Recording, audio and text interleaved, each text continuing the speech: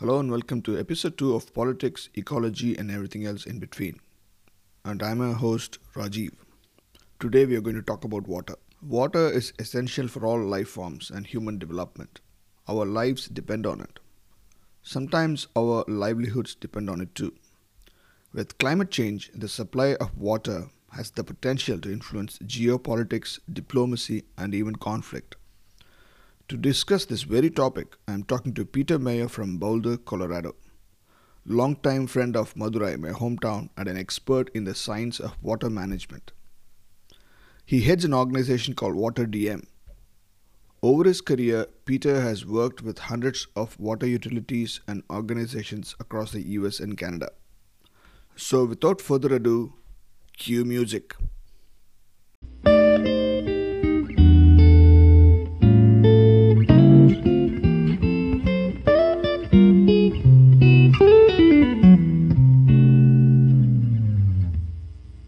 So, hello Peter, welcome to the show. Hello. Hey Peter, it's been a while since we've been in touch. So, just to begin with, for our listeners, could we start with a brief intro about yourself and what you do? Sure. So my name is Peter Mayer. I'm a professional engineer.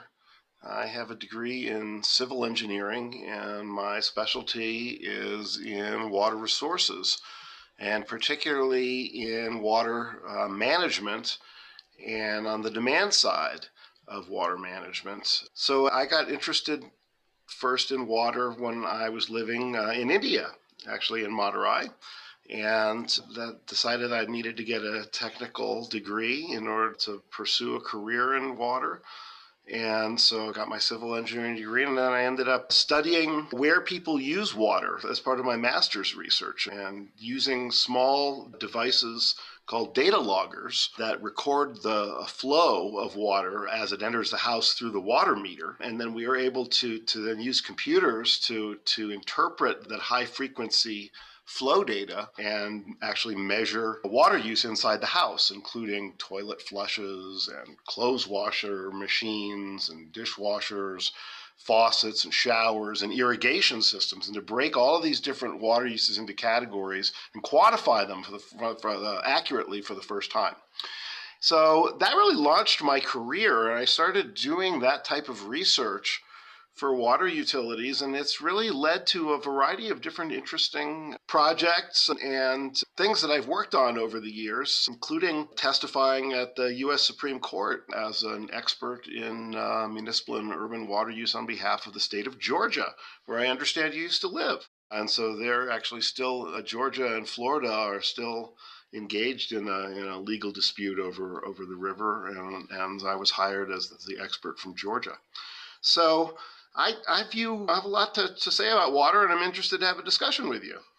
Interesting.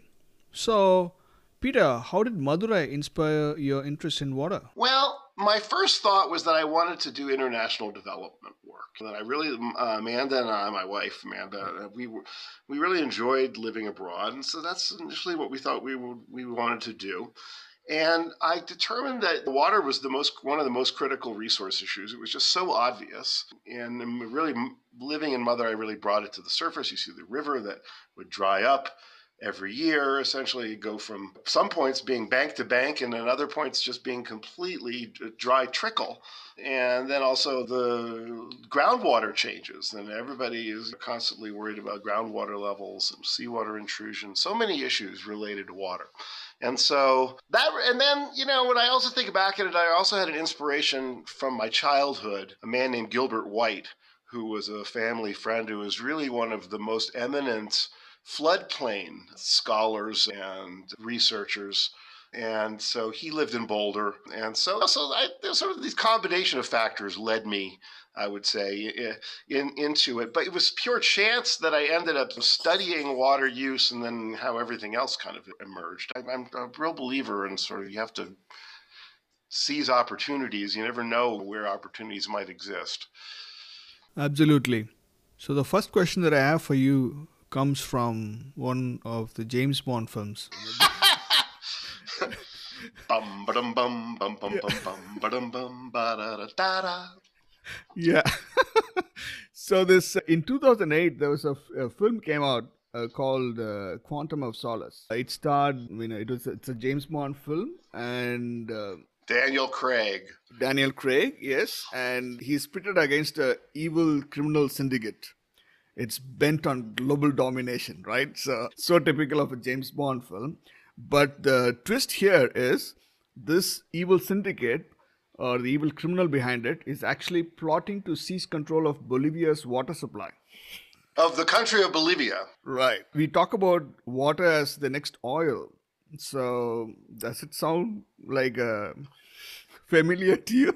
Yes, and like so, there's some similarities actually that between water and oil, so the first thing would be the physicality. I mean, like oil, water is this physical, it's a liquid substance, although it can take all, three different states. So transporting it is a big deal. It's very expensive.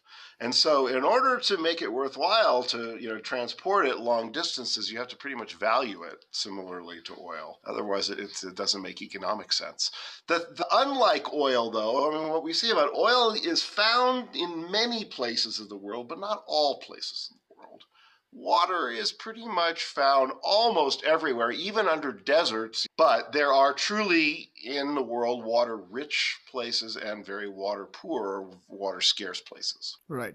So that's where your whole hydropolitics comes into play, right? Yeah, because you don't always have people settling and choosing to live in the place where the water is. Although that generally has been what's, if you look at the scope of human history, water has pretty much determined where people have been able to settle. And it's also, they think, perhaps ended.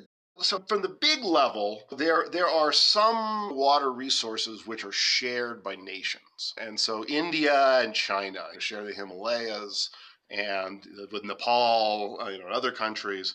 So the water resources there could obviously need to be shared, and in Pakistan there could be disputes when you have those type of boundaries, international boundaries that separate the water resources. But as we both know from our experience in India, the politics of water get much more local than that. And in many ways, the most bitter conflicts that we see are long-standing conflicts of water tend to be somewhat more local than we've seen. As opposed to nations fighting, it's much more like states or provinces fighting, or regions or counties that are fighting, or maybe even individual water users who are fighting against each other over who has, the right to the Cauvery, the Colorado, the Apalachicola, whatever the source of water. Right. Yeah. In fact, I was just reading up for this podcast, and I was looking at, of course, the closest dispute that comes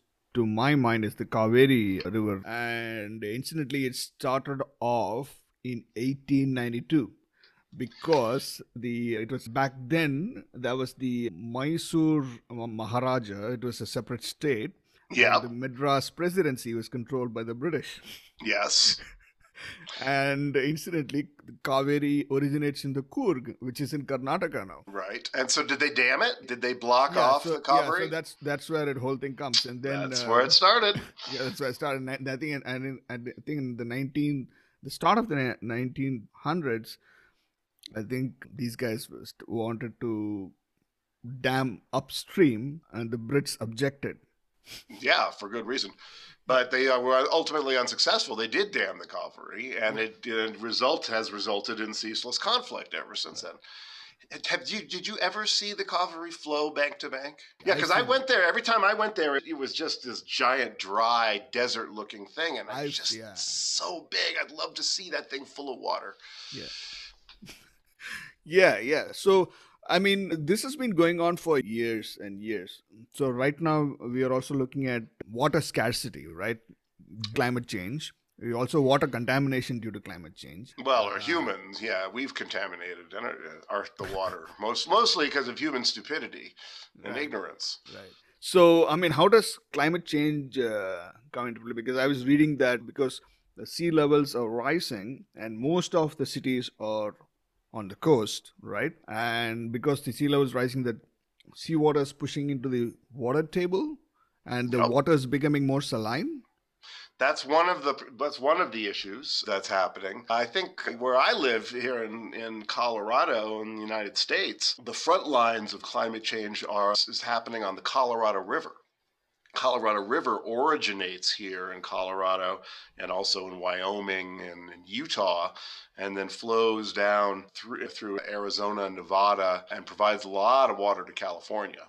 And they're the two largest reservoirs in the United States. Lake Powell and Lake Mead are there, and currently the combined contents of those two massive reservoirs is about 40%, standing just over 40% of capacity, and another dry winter. So what we're seeing, I think, from climate change is the a river that previously was able to produce enough. There was enough snowpack and there was enough melt off that would occur annually, and that is not occurring anymore. And now the usage has caught up, and we're seeing an imbalance. And it's coming very fast, faster than people realize. On the order of 5, 10, 15 years, we could see severe Right. impacts. Yeah, I mean, I can see it in Auckland because Auckland, we've been water scarcity is very real, and the local water body is constantly advertising to make people have shorter showers. Well, But Does Auckland rely on snowmelt? How does Auckland get its water supply? I think there's a no. It doesn't. I don't think it relies on water melt. There's a local reservoir here. Yeah, but that water for the reservoir has to come from somewhere. Does it come from the mountains? Or Possibly, yeah, possibly. okay. So But this is important. it's Most people that. don't even know where their water Yeah, comes from. exactly. Exactly. I'm a case in point. So, I mean, what do you think are the steps that we need to take to combat all this? Like, what are the? I mean, climate change is real, but Yeah, obviously yeah. we have to Climate change. Yeah. adapt to it. So, one thing is possibly we need to make lifestyle changes. Number one, and possibly the way we use water or reuse water. Maybe I don't know. Like, what are the options do we have? Well, we have a lot of options. It's a very interesting situation. So let's first thing is to realize that the water supply is limited, and that what you have, and you also need to establish the volume of water that we're going to have each year. And if you don't have enough, then you may not be able to have to do all the things or have all the people that you'd originally perhaps envisioned that you wanted to have. There's tough choices associated with water. But in terms of what things we can actually do, let's just think about it from like, here we are and we're in this pickle, and we'll do everything we can to slow down climate change, but it's inevitable. We're going to see reduced available water. So the first thing we have to do is manage the groundwater extremely carefully. Groundwater is going to be this precious resource that can help as a backup, but if we use it all up, that's it. I mean, especially if surface water had become very irregular, the groundwater needs to be managed in very carefully so that it does not get exhausted. And we need to work on replenishing it. We also need to focus on storage in groundwater. Most of the future of water storage, I do not think is going to be in surface water reservoirs like we have. I think most of the future of water storage will be underground through aquifer storage, because first of all, it's a lot less environmentally damaging, and then you also eliminate evaporation. And so many times, and they're going to need to figure out ways to store water in aquifers when you have flooding. So trying to take advantage of these maybe more extreme events that are going to occur someplace, so the water doesn't all go away, that somehow you find a way to capture it, store it underground, hopefully. Some places are working on or doing aquifer storage right now very successfully. It requires the proper geography. All right, so that's the first thing, groundwater management. Then going up from there, we need to think that surface water, and this is the water from lakes and reservoirs and all that, it's gonna become much less or much more irregular, I would say. And so we need to consider, you could build a new reservoir, you may not have enough water to fill that new reservoir all the time. So is it worth spending all that money to build? That's the other beauty of the underground storage. So from the more personal perspective, water is very local. So there are going to be parts and people and places where there really is an ample water supply, where you're probably don't need to worry nearly as much about whether there's going to be enough water in the future. Those are probably the places where we'd like more people to live in the future. Unfortunately, I'm not sure that's what's really happening. But you can think along the Mississippi River. There are gigantic bodies of water, the Great Lakes. There are places that are fairly water rich. Conversely, there are also places that are very water scarce, and places like Arizona. I'm talking mostly in the United States references, but in the Middle East, certainly Jordan and much of the Middle East is tremendously water scarce. They're going to rely on desalination. I haven't gotten into that. I want to finish the more basic water stuff. So you got to consider your surface water. Snowpack is going to be less. You might get more rainfall. It might come more intensely. It's going to be unevenly distributed. You got to think about all these different things and how you might take advantage of it. You got to use less water. So in cities and towns, and we've done a really good job of this overall, and we've actually, in many parts of the world, including Australia and New Zealand, put into place codes and standards that have reduced the flush volume of toilets so that you can't buy an inefficient fixture anymore. Clothes washers are more water efficient and energy efficient. So we've succeeded in starting to drive down consumption. We're still working on outdoor urban usage. I think we still have a lot of issues, in people's places where you have green lawns and swimming pools and amenities that may just not make sense to have in certain places. But then there's this bigger picture of water that's used in cities and water that's also used in farms and for agriculture that's relying on the same water source. And so, like in Colorado, agriculture uses about 85% or 90% of all of the water in the state. The cities are only using 10%. So, of comparatively small transfer of water from farms to cities could put the cities in a comfortable position for 100 years or more. How you manage that and what that looks like and what that does to agriculture is a big question. But that's a similar story to a lot of places. And I think you're going to see that the one time where water does flow uphill, it flows uphill to money. And the money is usually in the cities where people, if they want the water, they will have come up with the money to buy it from somewhere else. Hopefully not from too far away. The thing we're starting to see is proposals for very long pipelines, essentially giant straws with pumps and very energy intensive. That to me is not good planning. I think it's much better to think about the resources that you have locally and to try to plan your community to rely on what you have available locally. And if it's not enough, then you just shouldn't maybe be as big or grow to be as much as so you outgrow your water supply. So, going back to agriculture, because agriculture uses so much water, do you think the farming practices, all that has to change in order to adapt to the more scarce water kind of a situation? I think it does. I think it will have to change. I'm more optimistic about that. I don't know why. Maybe because I know less about it.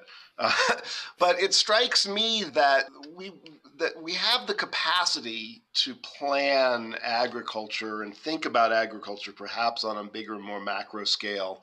Think about if water becomes truly this particularly scarce resource, then we can optimize where we're growing different types of crops. In Colorado, we grow a lot of alfalfa, which is then fed to animals. A lot of it is exported even. So, that might not be the highest and best use of the Colorado River water at some point. And so this is where you would think maybe the free market and economics might help determine what really, unfortunately what may happen is the water becomes this commodity, and so then it gets removed from the farm.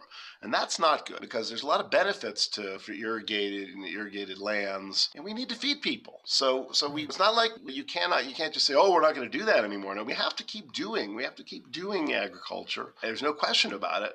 We just got to do it more efficiently. And I'm hopeful that that's possible. But it's got to be done very carefully through identifying the best lands that you don't want to remove, and then maybe which ones it makes more sense to occasionally fallow or to take some water. It's tough though. That's a tough call, but I see that as an essential movement worldwide as cities grow. Do you influence policy? I mean, as a professional, do you influence policy making? Like, do you lobby with your local governments, state governments to influence policy in order to make these changes? So that's a very good question. So my career, I'm a consultant, and I would have to answer yes. I do try to influence policy, but from a variety of different perspectives and ways over the years. So just at the most local level, I advocated very strongly for a conservation oriented water rate structure for our own utility to make sure that we bill for water in a way that rewards people who are efficient and makes people who are inefficient pay more. And it's cool because it's a water budget system, so it's actually based on your own landscape and the size of your own yard. And so if you have a bigger yard, you get a little bigger allotment for outdoor use. Anyway, but so that's something. And then also, I have worked for many years as a senior advisor to an organization called the Alliance for Water Efficiency, which advocates for water efficient programs and policies at a national level. Because that's actually very important. That's how we've achieved a lot of the savings in the urban sector and the municipal sectors through policy and code changes, things that mandated flush volumes for toilets and maximum flow rates, and then also through voluntary programs. Like we have this voluntary program called WaterSense. I think Australia has one too with like Water Stars or something. But anyway, they rate you, basically essentially approve products that are water efficient or more water efficient than other ones. And so it helps when you go to the store to buy something. It's obvious, oh, well, that one uses less water, I'm going to buy it. It's got the label on it. So those things actually should make a big difference. And the easiest water savings to get in the urban sector are things that don't require behavior changes. You mentioned taking a shorter shower. That, to me, is one of the hardest things to get people to do. Because a shower is one of those few pleasures of life. You get a hot shower. Mother and I is a different, so you don't have a hot shower, you're just dumping it on your head. Then a short shower is not a problem. But if you have the luxury of hot water, that you've spent a lot of money for your hot water, it's unlikely you're going to really restrict that. But changing the flush volume of your toilet, as long as it does the job as well, who cares? So, and similarly with a clothes washer or a dishwasher, as long as you're getting the service that device is providing, you don't really care how much water it's using. So those are where it's much easier. So those are the kind of things where it's much easier to get the water savings. That's why the codes and standards have been so important. And so now it's just a question of getting it takes a long time to get all the old fixtures and appliances turned over and so that everyone has efficient stuff. But once that happens, then you should have a pretty efficient population. As new buildings are built, because of the rules, they'll be built efficient to begin with. A lot of the work that we've had to do throughout my career in water conservation is going back into old buildings and putting new fixtures in them because the old ones are so water inefficient. I mean, you reach a point where, you sort of squeeze the lemon, and then you have to wonder, can we really grow? I don't believe that we can continue to have our population just go through expansive growth. I think we need to really take a hard look at the big picture for the globe and what the planet is capable of sustaining. So that leads me to my next question. For fossil fuels, Peter, we have an alternative now, which is like electric vehicles instead of fossil fuel driven vehicles. But what's the alternative to fresh water? Well, there's no alternative for water. The closest thing would be desalination, where you basically turn electricity and salt water into drinking water. And so if you live on the coast and let's just say that we get off of fossil fuels and we find, we're able to use solar or other sources, renewable sources, so that, generating electricity is not a problem, then desalination would actually probably make a lot more sense. Today, if we're just going to burn more fossil fuels to desalinate water, it's just insanity. We're just making everything worse and worse. So the interesting thing, because it's one of those ones where, a technological breakthrough could change everything. If we could find a low energy form of desalination, that would make a big difference for a lot of places in the world. But as it is right now, you have to pump, the water back and forth through these membranes. Right. It's very energy intensive. They site the plants right next to a power plant usually because they're planning on using, all the electricity that they can generate. Yeah, it sounds very counterproductive to me. Well, it's a bit like the plans we're going to put a pipeline to that gigantic river over there, the Mississippi River, or whatever river is 1,000 miles away, and bring the water to the desert. Like, we got to pump that water all that way. There's all of that associated energy, not to mention all of the maintenance and stuff. It's just why not just move the people over by that river? Right. Right. And just closing thoughts on what do we need to do as individuals in order to conserve our footprint, our water Yes, that's a really good question. So as I think we all have a responsibility in our own community to use water efficiently. And that responsibility varies depending on where we live. But if you live in a water scarce area, then you have a much greater responsibility. And so that can start by just making sure you don't have leaks. Leaks are a big problem. The research that I've done on residential water use show that leaks are typically about 10% of indoor usage. They happen infrequently. It's the kind of thing that's like not everybody has a bad leak, but a few people have these real big ones. I'm hopeful that technology will help us and to give us alerts and ways of finding leaks. But as individuals, that would be, I think, the easiest thing everybody could do to pay more attention. When you have an old toilet and you see water running into it or something, it's probably leaking hundreds of gallons a day, and that adds up when you multiply by all the households in the community. So that's the first thing. Then there's outdoor water use. If you use water outdoors, that's where you really got to think. That's your use that's really discretionary. I mean, if it's like a wet year, or if you live in a climate where you have big variations like where I do, some years it's perfectly fine. We have plenty of water, and it makes a lot of sense that we can water the yard, we can have gardens. Not all years, though, I think, is that going to be possible in the future. I think we have to accept the fact that outdoor use may be curtailed in some years. And that's really where I see climate change. It's happened in the past during droughts. I think it's just going to become more and more frequent. So one of the things I've been working on is to help figure out how utilities can manage those curtailment periods in a way that's more equitable, and so that the people are able to manage their usage in a way that makes more sense. So instead of telling them maybe you can only water 3 days a week, you tell them you have 5,000 gallons that you can use, and here's a measurement. Here's how you can tell how much water you're using. Then you can choose to use the water however you want. So anyway, those are kind of the things, but it's very important. Water use, ultimately, we all use water, and it all comes down to us at the end. And collective action is what's really accomplished so much so far in water conservation. We really have done a remarkable job reducing per capita use worldwide without making huge sacrifices. So we got more work to do, but we have made some progress. That was a fascinating conversation, Peter. Thanks for sharing your expertise and your time. My pleasure, Rajiv. It's great talking with you, and happy to do it again sometime.